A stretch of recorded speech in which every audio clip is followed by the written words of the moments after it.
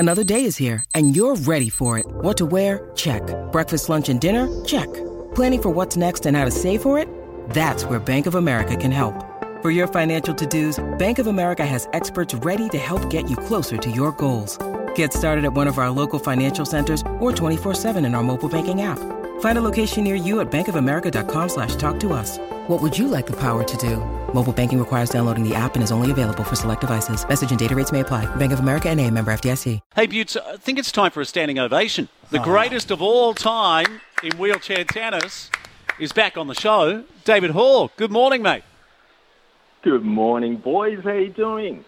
We're well. Gee, it's great to have you back on, mate, and to hear your dulcet tones. We were just discussing a moment ago about the women's final and a real changing of the guard. How do you see that match tonight? Number 3 versus number 17 in the rankings, and one of the ladies is from Tunisia, I believe. The others are Russian-born Kazakhstani. Can you tell us more? Well, it's such an interesting story, I think, that Ons Jabeur, the Tunisian, 27 years old, the first African player to play in a women's Grand Slam final, which is saying something in 100 years of Grand Slam tennis. And it's pretty much a tale of two different players. She's got the touch, she's got the drop shots, the lobs. I think she'd go really well in like midweek ladies doubles.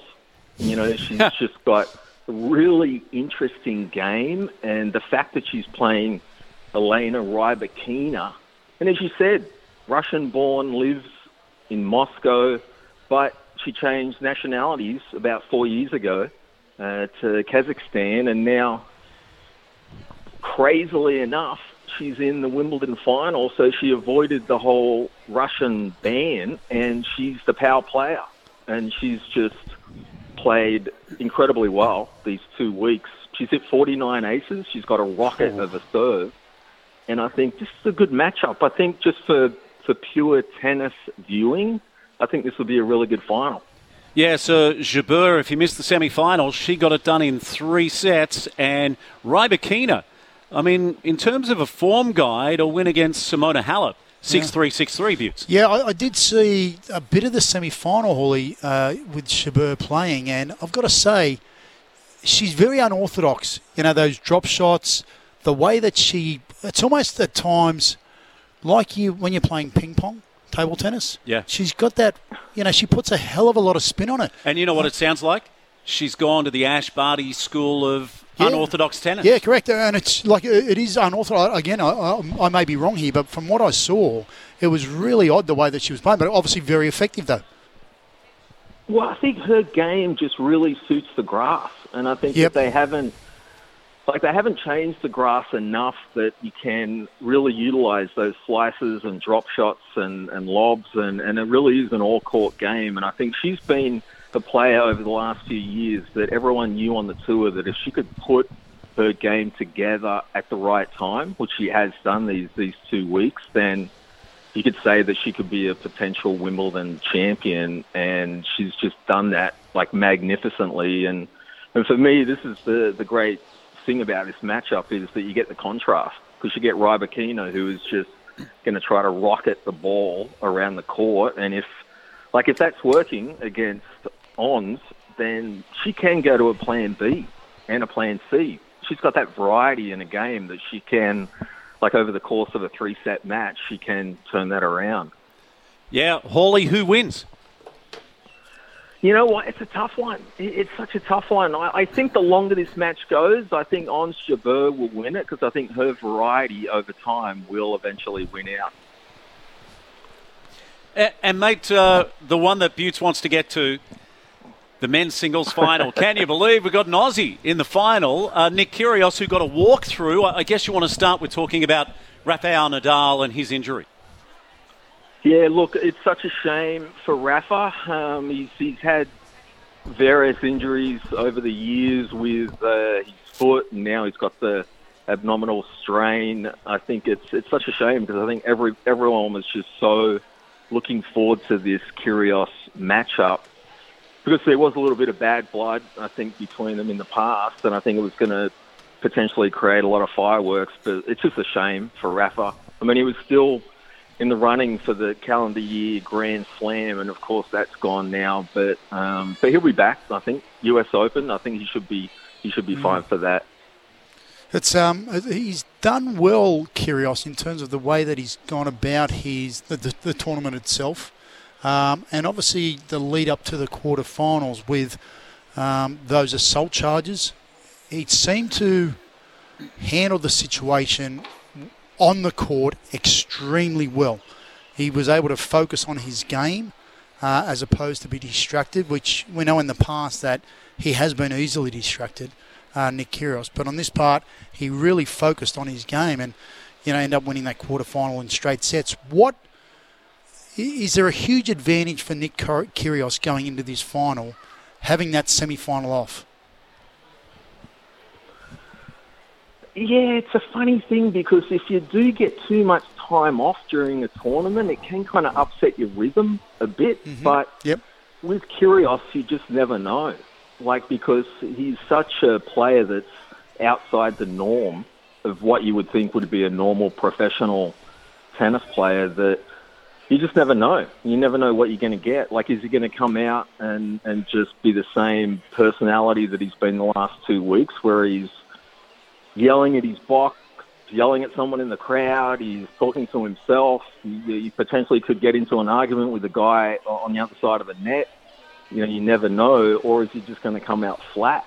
But, I think he's just going to treat it like a regular match, even though it is a Wimbledon final, and I think if he can have his usual personality, I don't think he should tone things down at all, because I think he actually plays better when he is fired up and in that combative mode. But I don't think having this extra match off, I don't think it'll affect him. Yeah, you just answered a question I wanted to find out. Does he play better when he's on edge and volatile? I know Butts wants to tee off. He's got a rant coming up about Nick Kyrgios, but what were your thoughts about Djokovic versus Norrie? And so Djokovic gets the job done in 4, 2-6, 6-3, 6-2, 6-4. Look, I think Novak is a bit scratchy. I think that first set and a half, he even admitted it on his on-court interview after the match that he didn't really swing through the ball like he normally does. I think he's actually feeling a little pressure because he knows Grand Slam-wise, this is his last chance probably this year that he can nab a slam, because it doesn't look like he'll be able to play the US Open because of his vaccination status. So I think he's feeling the pressure, and I think he did enough to win that match, because I don't think Norrie's really got the firepower to beat him at that moment. But yeah, Novak is looking a bit scratchy, and I think Kyrgios has a real chance here. Hey, David, are you excited like Butts and myself are? I go back to Pat Cash. I remember sitting up. I was at Tugun late night, and this is pre-internet where you had to watch sport live because the chances of seeing some kind of replay were limited. And, what an incredible night that was, where he climbed into the crowd. But, they're so hard to win. They're so hard to get to a final, and to have an Aussie there is absolutely amazing, regardless of the fact that he got to walk through in the semis. You know what? That's right. That's right, Steve. Whatever your opinion is on Kyrgios, it is pretty rare, especially the last few years, to have an Aussie in the men's final. Like we've done it, throughout the years with Leighton and Philippoussis and Rafter and, as you said, Kashi. But these things don't tend to come along that often. So, yeah, it is. Wimbledon is synonymous with late nights and bleary eyes the next morning, but it's almost tradition that you make a cup of tea late, you get a couple of cookies, and you park yourself in front of the TV and you get ready to go. Hey, by the way, boys, sorry, Butts, I'm just going back to the Pat Cash win. So that's 87. Then if you go through the honour roll, so Stefan Edberg, Boom Boom Becker's around that time. 17-year-old. Edberg wins a couple of times. Michael Stitch wins in 1991. There's an upset for you. Andre Agassi. Look at the great Pete Sampras and how many times he's won the event. Goran Ivanisevic pops up against Rafter in 2001. That one is an absolute epic and is 9-7 in the fifth, followed by Leighton Hewitt the following year in 2002, and then the superstars take over. So from then on, it's Federer, Nadal, Djokovic, and Andy Murray pops up and wins one as well. But it's basically the big three from that moment on. Yeah, and it's been a phenomenal reign for those. And I'd be interested in your thoughts, Hawley. Is it going to be a continuation of that reign of these three superstars? Djokovic obviously being the man now who's in that position, or can Nick get the job done?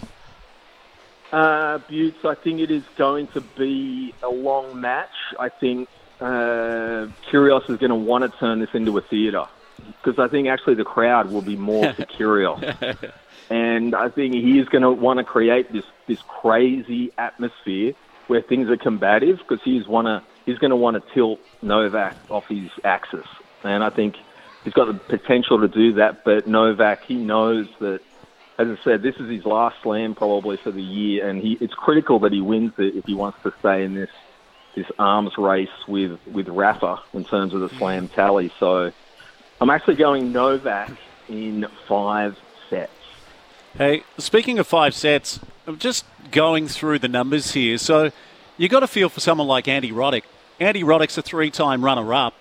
One of his matches in 2009 finishes 16-14 in the 5th set. Absolutely incredible, isn't it? So for players that came through that era with the big three, you're basically playing for second prize. But what a way to go down fighting for Andy Roddick in that 2009 final. Yeah, well, that's the crazy thing. Just imagine if he'd won that final, then he's always known as a Wimbledon champion. Like, no one can ever take that away from you. And you're right, that through history in this era of the big three, all those slam finals are littered with players that got there in the moment, but they could never get back or get over the hump and actually win a slam. And so those guys, that level of domination will probably never happen again. And for Kyrgios, this could be his one and only chance that he ever makes it this far into a slam. I mean, considering the last time he was in a quarter-final at the 2015 Australian Open, and that was the furthest he'd gotten at a slam in the last 7 years. So from his perspective, he might not ever make it back to this position. So he's going to want to take his chance right now.